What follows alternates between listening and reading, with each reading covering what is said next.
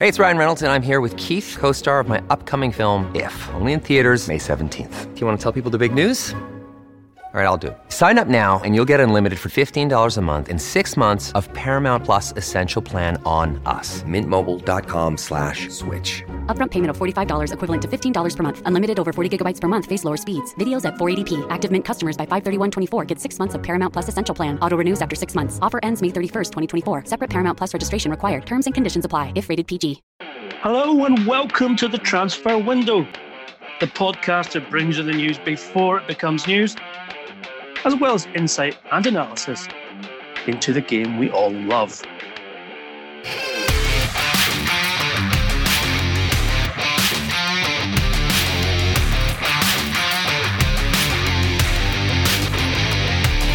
I'm Ian McGarry, and with me as always is the guru, Mr. Duncan Castles. We will start with market news. Of course, we always like to do that and supply you with the best information before, of course, you will see it anywhere else, because where we lead, others follow. And Duncan, you got some news on a Ajax goalkeeper who's in much demand by Premier League clubs. Yeah, this is Andre Onana, who Manchester United actually tried to sign last summer. They made an offer to Ajax for the player and had him lined up as a potential replacement for David De Gea at a point in which they did not know whether they would be able to convince De Gea to sign what turned into the richest contract in the Premier League. Onana's just 24, Cameroon international goalkeeper.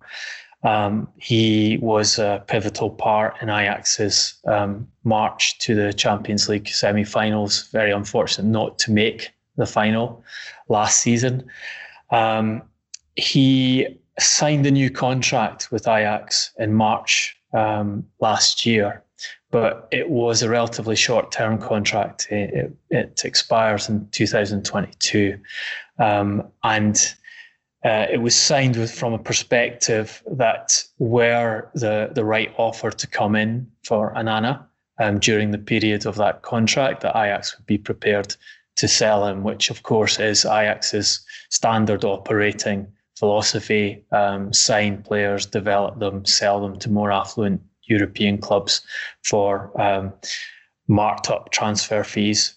They were ready to do that with Onana to Manchester United last summer. They have their coach, Erik ten Hag, has said on record recently that they're also prepared to do it in the next transfer window, whenever that opens, at a price that is suitable for them.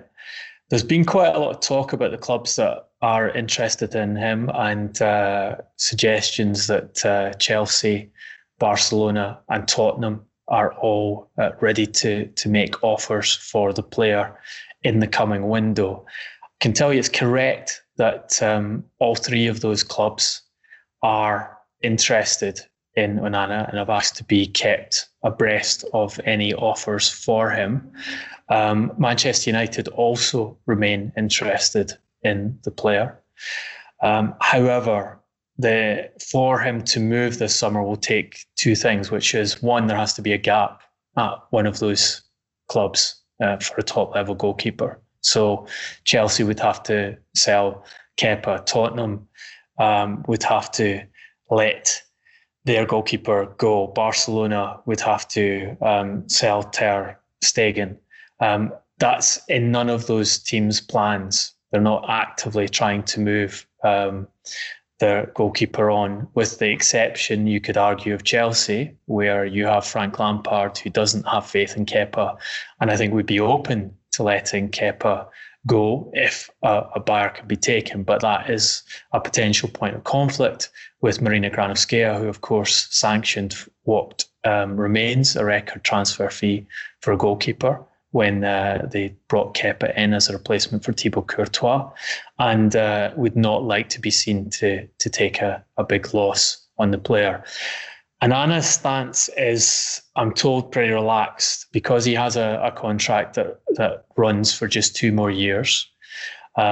He would be open to leaving this summer where one of those clubs or another top-level European club to come in with an interesting offer. But he's in no rush to do so. He's in a strong position in the sense that with 2 years left in his contract, he can take the path of allowing the contract to run down with a view to moving as a free agent in 2022, or wait and see if a big club comes in and offer in the medium term. Obviously, by next summer, the kind of fee that Ajax would be able to request for the player would be even further diminished, which would allow Onana to secure a bigger salary wherever he goes to. He's already very well paid by Dutch standards, even by European standards, so he wouldn't be a cheap acquisition in terms of salary. Another point to note here is that he changed his agents after signing that new contract with Ajax, and that change of agency, I'm told, was very much with a view of assessing the right way to move on from Ajax, the right way to take the next step in his career, and the right time to do that. So it's not a rush situation. There are, I'm told, no offers from those clubs at present. And this is something we quite often see with the goalkeeper market. When you're looking at elite goalkeepers, it's an unusual position because you don't really, as a football club, buy two elite goalkeepers, keep them in your squad. It's very difficult to manage that situation. So top goalkeepers have to wait before they have a chance to move. And it's a bit like a game of dominoes, the goalkeeper market. So it's independent to any other position where you need one space to open up for a number of players to shift around, and it's definitely an area to pay attention to. He's a player that will move to a big European club before too long. He's high on the list of all of the clubs as a goalkeeper who is very comfortable on the deck, but also a quality stopper in goals. And we'll see whether this coming window, where of course there will be less finance available to buy players, is the one whether he actually moves, or whether we have to wait for a year or 2 years for that to happen. Certainly the case, Duncan, that we are entering into this unknown territory, both when the market opens and how it's going to operate. But definitely the case that clubs are not putting any money on the table right now for any of their targets, simply because no one really knows how the economic impact of the current global situation is going to affect prices. And speaking of that, you also have some news for us on the ongoing story of the proposed takeover of Newcastle United. And of course, that's being funded by Saudi Arabia's Public Investment Fund. And even Saudi Arabia, as Roger Mitchell told us in our podcast last week, are being affected by the chaos that's going on regarding, obviously, most importantly for them, the price of oil. Do we think that's going to affect in any way either the price they're willing to pay for Newcastle or even the bid itself, Duncan?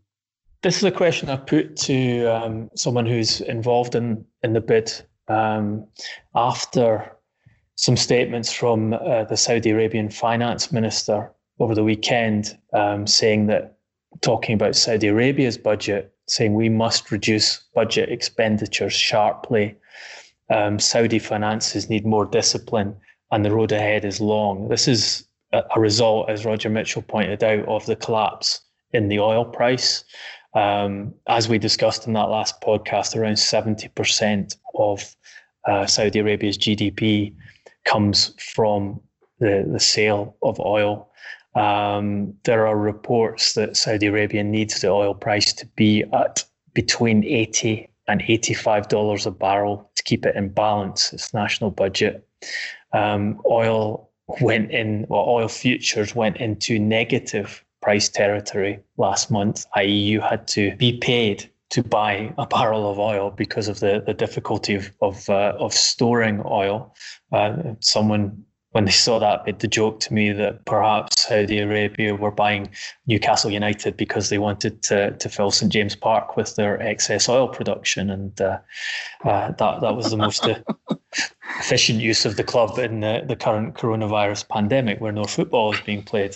Makes a difference from turning football grounds into NHS hospitals, as some football clubs have generously done through the pandemic. Currently, as we speak, the price of Brent crude is at $31.75 a barrel. So that gives you a sense of how far off Saudi Arabia are from balancing their budget, and why their finance minister is talking about sharp reductions in budget expenditure. They, like every other country, are also having to spend a lot of public money combating the coronavirus. So they've got additional expenses, unexpected expenses. So the obvious question was, does this have an effect on PIF's bid? Because this is the Public Investment Fund. This is the government fund, the royal family's sovereign wealth fund, a fund that the chief executive of PIF, who is due to become chairman of Newcastle United, said is worth currently around $350 billion in a recent interview, and said he planned to expand to $2 trillion by 2030. The answer I got back is no, it will make no difference. They are committed to the sale. They reiterated that Mike Ashley is committed to the sale, that a deposit has been paid on that transaction, a deposit that PIF would lose if they didn't go through with the deal, were the Premier League to approve it. And they are still waiting in Premier League approval. Guidance I had is that they do not expect it to come through this week, and they think it's more likely that that decision will be made by the Premier League next week. They are still confident on getting approval from the Premier League, despite the extensive objections we've had over human rights issues, over sports washing issues, and even over potential conflicts of interests in terms of Sheffield United also being owned by a member of the Saudi royal family, issues we've discussed on recent podcasts. Their argument and their guidance was that it was more the current pandemic's effect on this deal is more something that should be beneficial to those Newcastle United supporters that are in favour of PIF buying the club, in the sense that if we see FFP regulations being softened by UEFA and the equivalent regulations in the Premier League being softened to give clubs room to overspend through the aftermath, through the aftermath of the pandemic, because they've lost so much revenue, so much of their standard revenue, then that would be an aid to Newcastle, and they might seek to take advantage of it, because unlike other clubs, they would have this pool of cash coming into the team from PIF that they could use to spend. Liquidity will not be an issue for Newcastle United, unlike the majority of Premier League clubs, unlike the majority of football clubs in Europe, who are some of whom are already seeking loans at high interest rates to try and bridge the shortfall in cash they require to pay players. Newcastle United, if this takeover goes through, will have the owner debt to Mike Ashley wiped out, and lots of new finance coming into the club, which will, they hope, give them an advantage in the transfer market, and hope give them an advantage in recruitment. So far be it that the problems in Saudi Arabia are putting this takeover in jeopardy. The guidance I have is it may actually make the takeover more effective from a football competition level. Very interesting stuff. And of course, today is your questions answered. And tying straight into that last bit of information that Duncan has given us, Andrew Story, who's on Twitter at the intriguingly titled @BiffaBacon1, says, Because Ashley was so tight, was he? With his transfer spending, does that put Newcastle United in credit so we can spend more and still be safe from financial fair play investigations? Good question. Thank you, Andrew. And Duncan, what are your thoughts on that? Yeah, this is one of the reasons why Newcastle United has been attractive to investors, is that for all the criticism of Mike Ashley and all the justified criticism of Mike Ashley, he ran Newcastle United as a very tight financial ship. We all know he didn't spend much money on transfers. He didn't spend much money on wages. Therefore, the last set of accounts that have been reported are for the 17-18 season. They're behind most of the Premier League clubs. In fact, it looks like Ashley deliberately delayed the 18-19 accounts publication because this takeover was ongoing. But the last set of accounts have Newcastle at 178.5 million of revenue, which is high end for the Premier League. It's not Big Six, but it's above the majority of clubs. A profit of 23 million and a wage to turnover ratio of just 52%, which is very low by Premier League and by English football club standards. What that means is there is room to spend. Anyone coming in would have room to spend and still stay well within current FFP regulations. The Saudis will have greater scope to do that because they can go down the route of Abu Dhabi when they took over Manchester City, of Qatar when they took over PSG, and put, should they choose to do so, put Saudi commercial money into the club as, for example, shirt sponsorship deal, training ground sponsorship. They could decide to put some kind of sponsorship deal in place for the stadium. Interesting to see how controversial that would be, given the dissent that was expressed by Newcastle United fans when Mike Ashley put Sports Direct's name all over St James's Park. But all of those routes are available to them.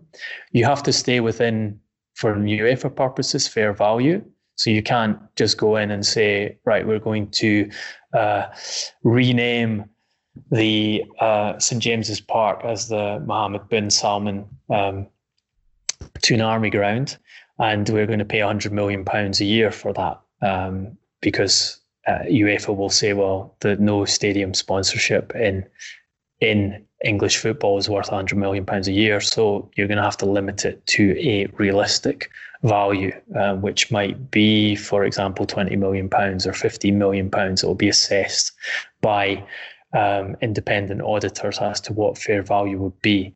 But add all these things together, the fact that the books are tightly run at present, the fact that Saudi Arabia could add a lot of additional sponsorship money in very quickly, and still stay within FFP, and there is a strategy to build up commercial revenues at the club, which have been very, very low by Premier League standards and very low by the standards of what you could expect a club of Newcastle United to achieve. So add all of those in and you come up with quite substantial room for new money to be put within the regulations into Newcastle United and spent on players.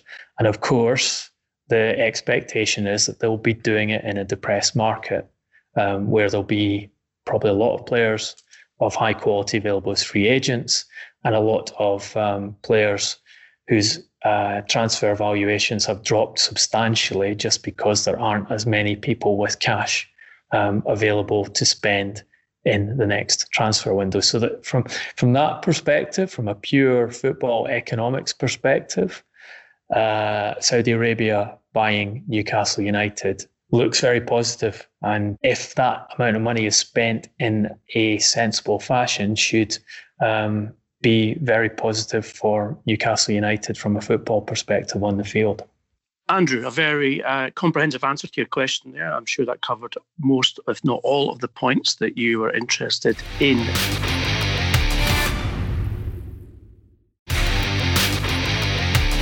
Duncan, we know that this window is going to be different from any other. And we know that the dynamics and parameters of football and transfers is changing by the day. One of our regular listeners at Steel Armoured has come up with quite an interesting suggestion, one which I have certainly had discussions with people in football about. Could an NFL-style transfer system with no transfer fees be implemented in top-flight football? Just to remind anyone who doesn't know, the NFL employs a draft system which allows the less successful clubs to have first pick of the top college-rated players on the beginning of or before the beginning of each NFL season. And other than that, no transfer fees are paid to clubs. Instead, they trade or simply offer contracts or better contracts to players who there's then that trading system which goes on with regards to what happens in between. It sounds sensible, Duncan, and I think one of the aspects which appeals to a lot of people in football about the NFL as well is that all contracts are subject to publication. So you know exactly what a player is earning and the terms of his contract. So you know what you have to offer, generally speaking, or roughly speaking, in order to tempt him away. That in itself would reduce excessive contracts in terms of wages, etc., because you'd already know what you're up against, rather than some cases, as we know in football, where players are offered sometimes twice, three times their current salary to move club, when in actual fact, maybe it could be done at a much more economic rate. There's certainly plenty of people in football who own Premier League clubs at the moment who would love to have an NFL-style system. And there are lots of people who would love to have a salary cap, which is part of the NFL system. In fact, you have the Bundesliga chief executive, Christian Seifert, in an interview he gave last week, saying that he wants salary cap, that the Bundesliga would actively petition for a salary cap. He said the fact is a salary cap is illegal under European law. Should new signals be sent by politicians, and he's talking as a response to the coronavirus and the impact that that's had on football, I can say absolutely UEFA President Ceferin would go to the EU and say, let's discuss salary caps, limits on transfer fees and agent fees. I will be the first to accompany him. The American owners of Premier League clubs would love to have the Premier League adjusted into a system like American sports, where you have a guaranteed franchise, a ticket into a sport that produces large broadcast revenues, where you have guaranteed access to talents through the draft system, and where if you have a poorer season, you get priority access. So everyone gets a turn at the best talent, where you have no relegation. So your seat at the table is guaranteed, and it turns it into a money-making exercise with none of the volatility that can mess around with your budgeting and your ability to make profit from owning these clubs. And Roger Mitchell, in his very well-received podcast he did on Friday, talked about this as one aspect of how a European Super League, which Roger and a lot of other people I talk to in football at present thinks is inevitable and probably likely to come at a faster rate because of what's happening to football, the economic damage that has been happening to football at present, would be wanted within that European Super League as you set it up with salary caps. You set it up where the clubs, there's no relegation, and it is a guaranteed money-making exercise for the owners. One of the problems with NFL-style system is where do you get the players from? So football, the development, the talent development is done by the clubs at present. They invest in the academies. They fight to secure children, essentially, young talents at a young age, get them into their system, take possession of them, take a material financial interest in them to try and retain them at their clubs. And if they do leave under circumstances where they're still under contract, they receive a fee for them. The American system is based on talent being developed by colleges and universities and separate from the NFL itself. So you would have to radically change the talent production and education system of football to allow that to happen. Why invest in your academy if if you decide you're going to have a draft system at age 16 or 18, where all the players that have been developed by all the clubs suddenly become available to anyone to sign on the basis of who's got the most money to offer them, persuade them that they come to them. And yes, you trade off draft picks, etc. But ultimately, the players will have an element of choice in that, and would have to have an element of choice under European law. So then the clubs with the biggest money have an advantage in that system.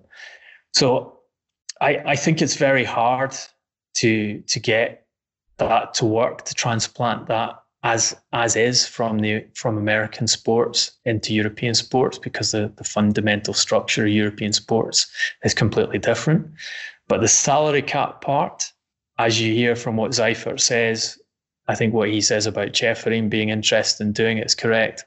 I know Roman Abramovich was interested in the salary cap once he realised how much football cost him, and that Chelsea was essentially going to keep taking tens of millions of money in owner loans from him on a regular basis. I think in the last accounts of Chelsea, he added over £200 million of new owner loans to sort out a shortfall in their finances brought on by missing out in Champions League football. Bruce Buck, the chairman of Chelsea, has spoken publicly about Chelsea's interest in having a salary cap. I'm sure FSG at Liverpool would love the idea of a salary cap. I would imagine that the Glazers at Manchester United would love an idea of a salary cap, because what salary caps ultimately mean is more of the money can be kept by the owners, and they take greater profits from their football clubs. Whether you get better football off the back of it, I don't know, and whether the people who are actually responsible for the football, the players on the field, would benefit from a salary cap. I think that's a different question altogether, because ultimately, if the owners are taking a higher chunk of the game's revenue, it's got to come from someone, and at present, where it would be coming from is the players. And of course, Duncan, if you like, there's already a kind of under the radar almost attempt to make football more economically sound, in that the Association of Football Agents are contesting plans by FIFA and UEFA to limit the amount of commission paid to agents on transfer fees, etc., and contract negotiations.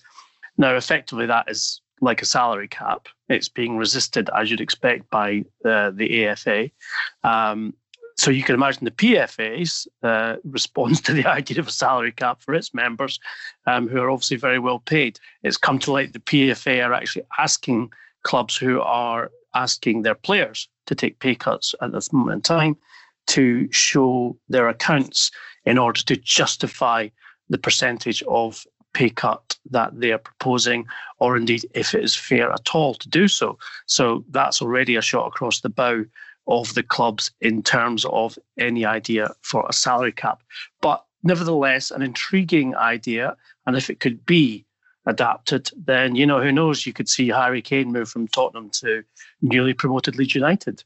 And he wouldn't have any choice. He'd have to go because he'd be first on the draft pick, etc. I think there may be a problem there as well, but that's maybe a question for another time. But thank you very much to Steel Armoured for the question. Going to move on to Mike Searle now, who's at Mike Searle 1978. Another very good, intelligent one for you, Duncan. Are the PL and PFA damaging the English game by continuing to test the water on whether the season will start again, alongside the ridiculous comments from Gordon Taylor, who's been talking about games being played for less than 90 minutes. Look, I think that's a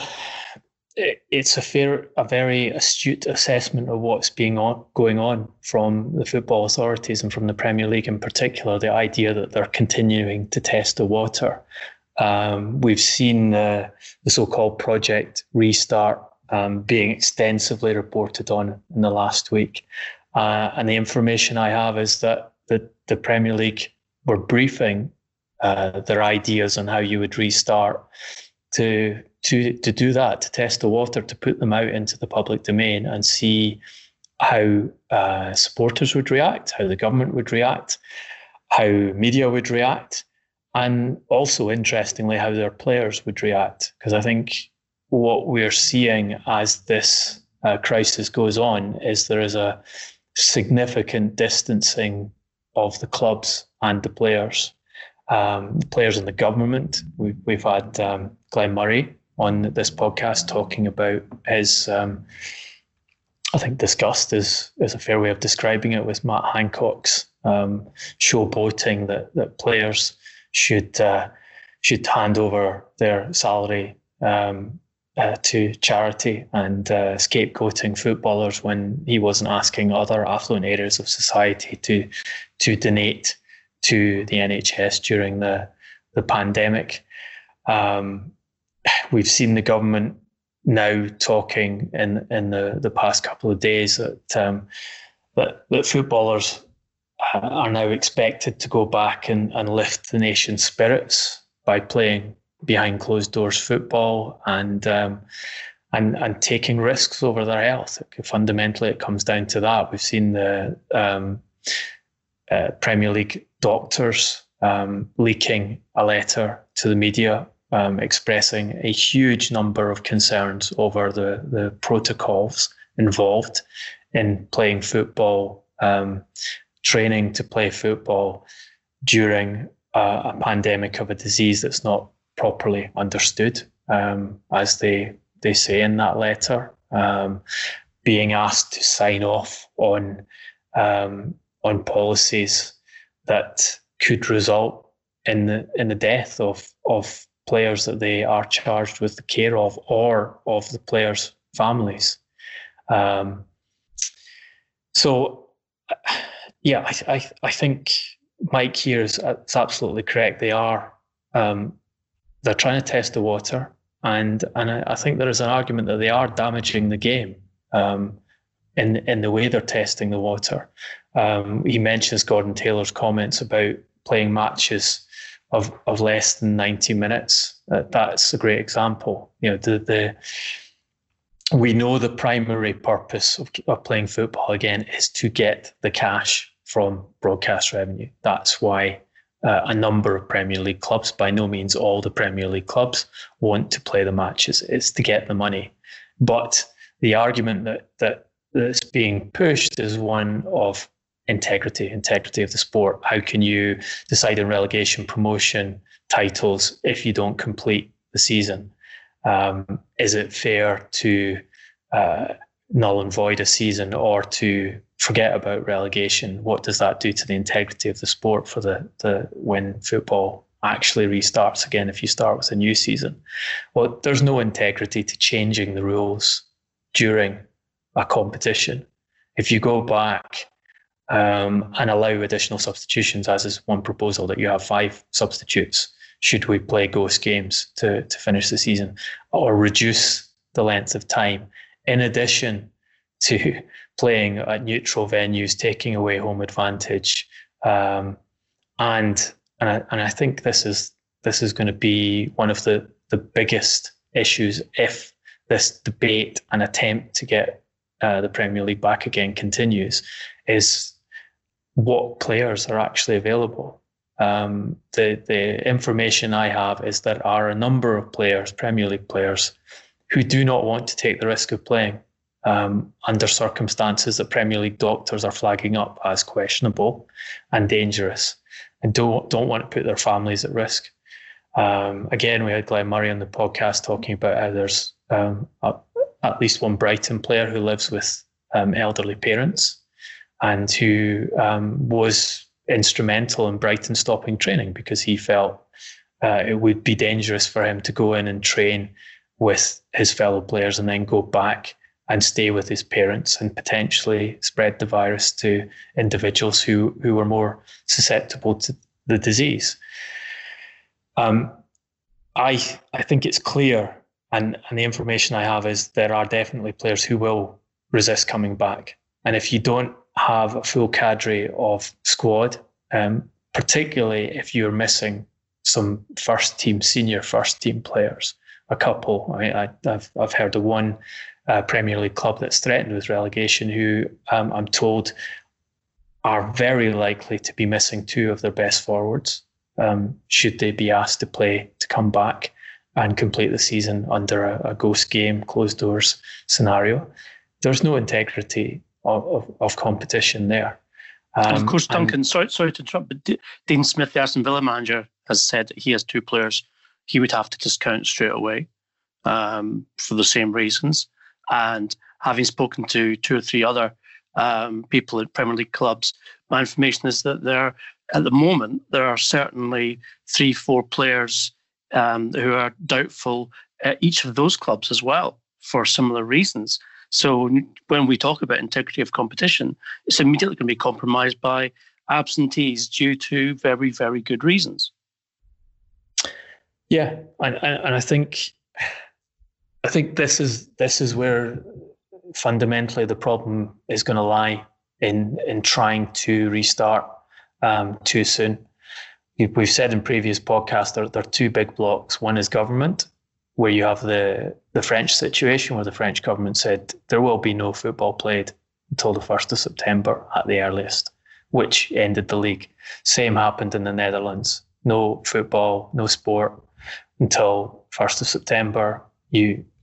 The KNVB almost immediately ended their league and finished without a champion, without relegation. In their particular case, the French decided to give the championship to PSG and to allocate European places as requested by UEFA and to relegate and promote teams.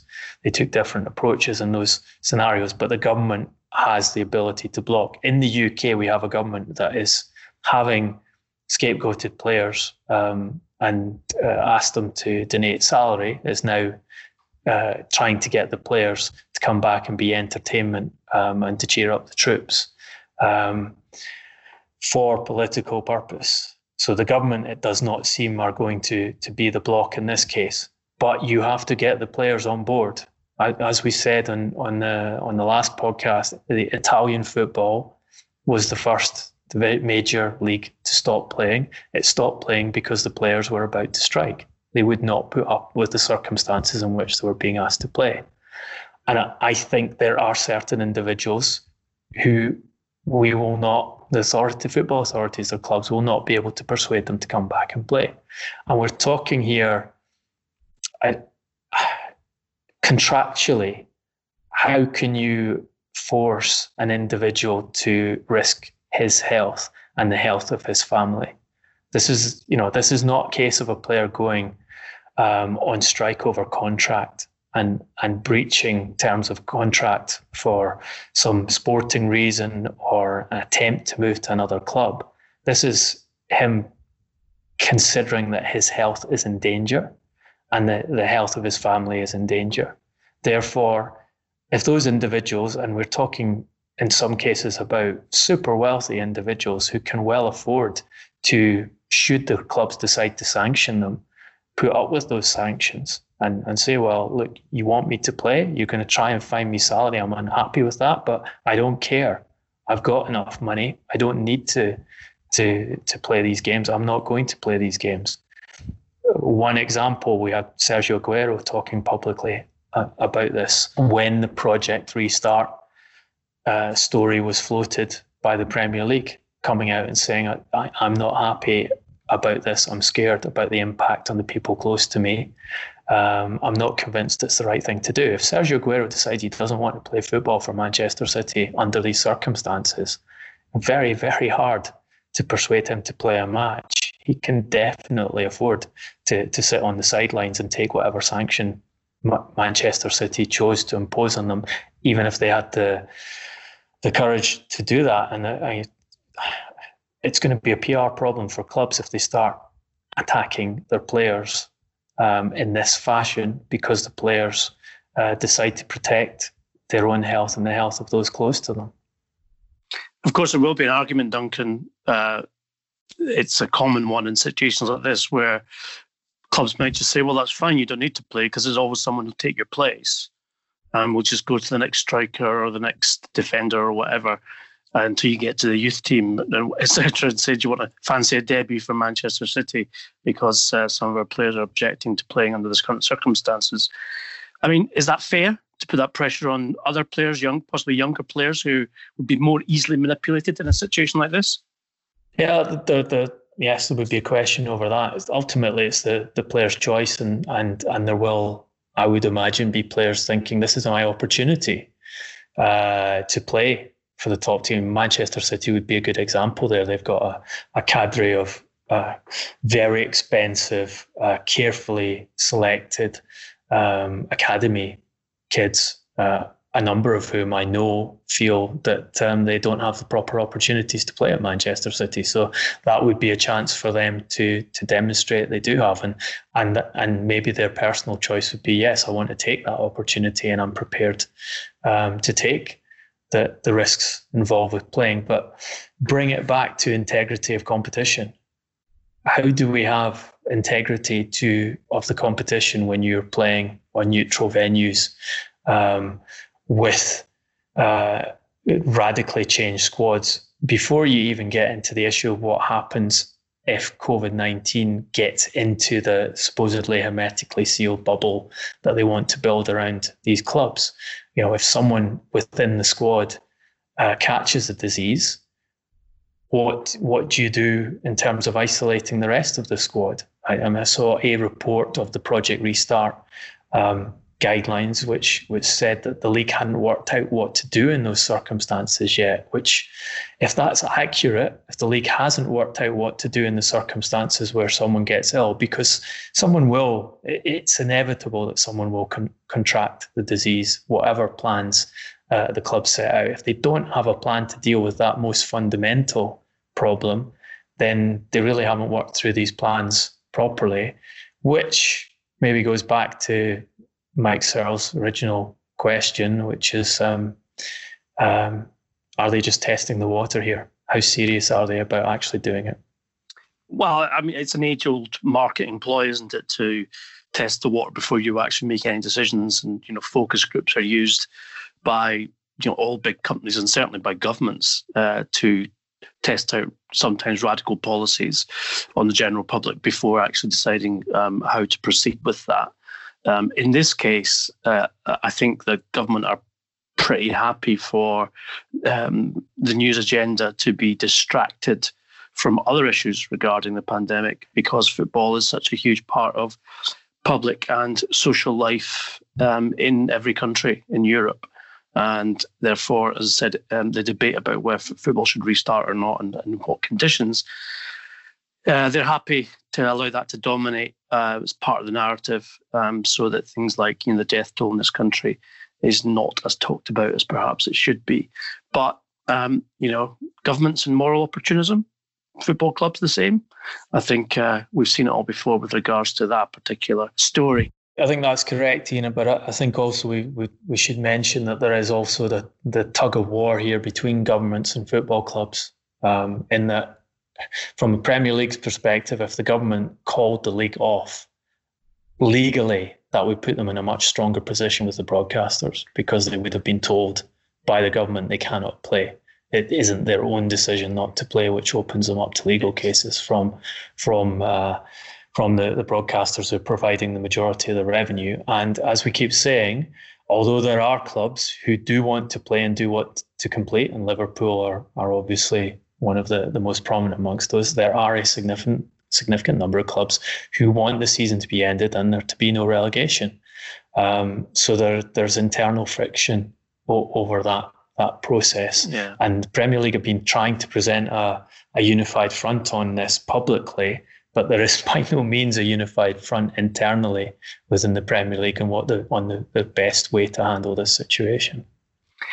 No, and of course, the longer that it takes for either body, either the Premier League or the government, to make a decision, then the longer the debate continues, which means there's uncertainty for everyone involved. But as I said, it probably suits the government more than it suits anyone else, except, of course, you have to look that the clubs themselves are acting out of economic interest in terms of the broadcast money that might have to be repaid, the loss of revenues that they are already experiencing, etc., etc. And of course, as Paul Barber, Chief Executive of Brighton, pointed out, we are talking about people losing their jobs if we don't resume, but we can only resume in the safest possible circumstances for the people involved. Unfortunately, those two things don't necessarily correlate. So it's going to be fascinating to see which one of the two bodies blinks in this Mexican standoff without Mexicans in the next couple of weeks, that's for sure.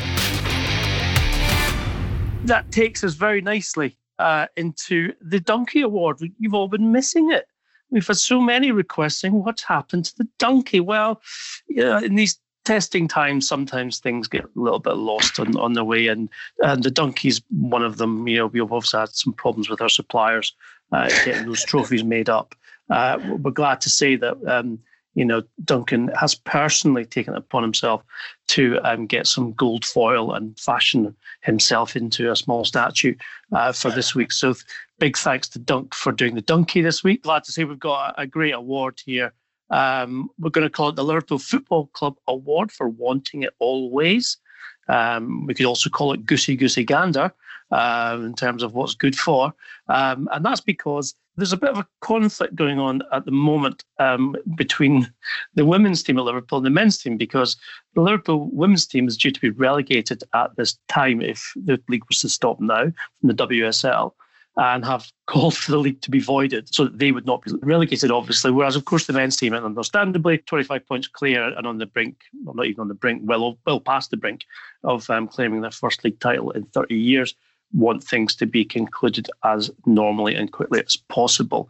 So we have, I was going to say 3 nominations, Duncan, but I'm going to break with tradition. I'm going to throw you a googly and put 4 in here, just because we've got such a quality lineup in terms of the nomination here. So let me just get the golden envelope, which I have had to make as well, by the way. That's my contribution to this week's donkey. As you can tell, it's proving a bit difficult to get here. Oh, there we go. Very nice too. So the first is the Health Secretary of the UK, Mr. Matt Hancock, who, as Duncan's already alluded to, has been criticising players over not taking pay cuts on the one hand and making them scapegoats for certain things, and then decided to coerce them into playing because it would be good to lift the spirits of the nation. Well done, Matty Handjob, as he's known amongst Premier League stars. Second is Paul Pogba, the controversial Manchester United ex-captain, ex-vice-captain, ex-player probably. Is he retired now, Duncan? I'm not sure. It's hard to say. Is he the former footballer Paul Pogba now?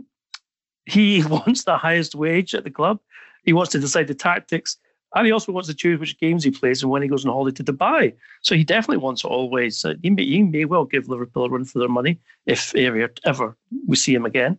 Our old favourite, Neymar Jr., the man who, well, has got it all, but wants more. He's another one who chooses which games he plays. He also has the highest salary in world football. Well, sorry, outside of Leo Messi. Now he decided he wants to go back to the club that he's suing, ironically, for a loyalty bonus he was due to be paid before leaving them, out of loyalty, of course. And there's a strange case of his sister's birthday, where he always seems to manage to be injured or unavailable for Paris Saint-Germain at time of Carnival. And here we go, Duncan. Here's your googly. Couldn't resist this. The lovely Baroness Brady, as she's known, who said that, yes, West Ham would be happy to play the league out behind closed doors as long as you guarantee us we won't be relegated. So choose between your 4. I think some high-class contenders. Is Karen Brady a baroness now? She is Baroness Kensington of Kensington or something. You get to choose, apparently. I'm pretty sure she wasn't born in Kensington or comes from Kensington, so that's an interesting socio-economic upward trajectory. Yes, adding to the long list of football legends who have been handed peerages. We were talking about Alan Sugar the other week. I think it's Karen Brady with being a baroness just about sums up the quality of people who are ennobled by some of our governments. And is this relevant to her winning the trophy or not?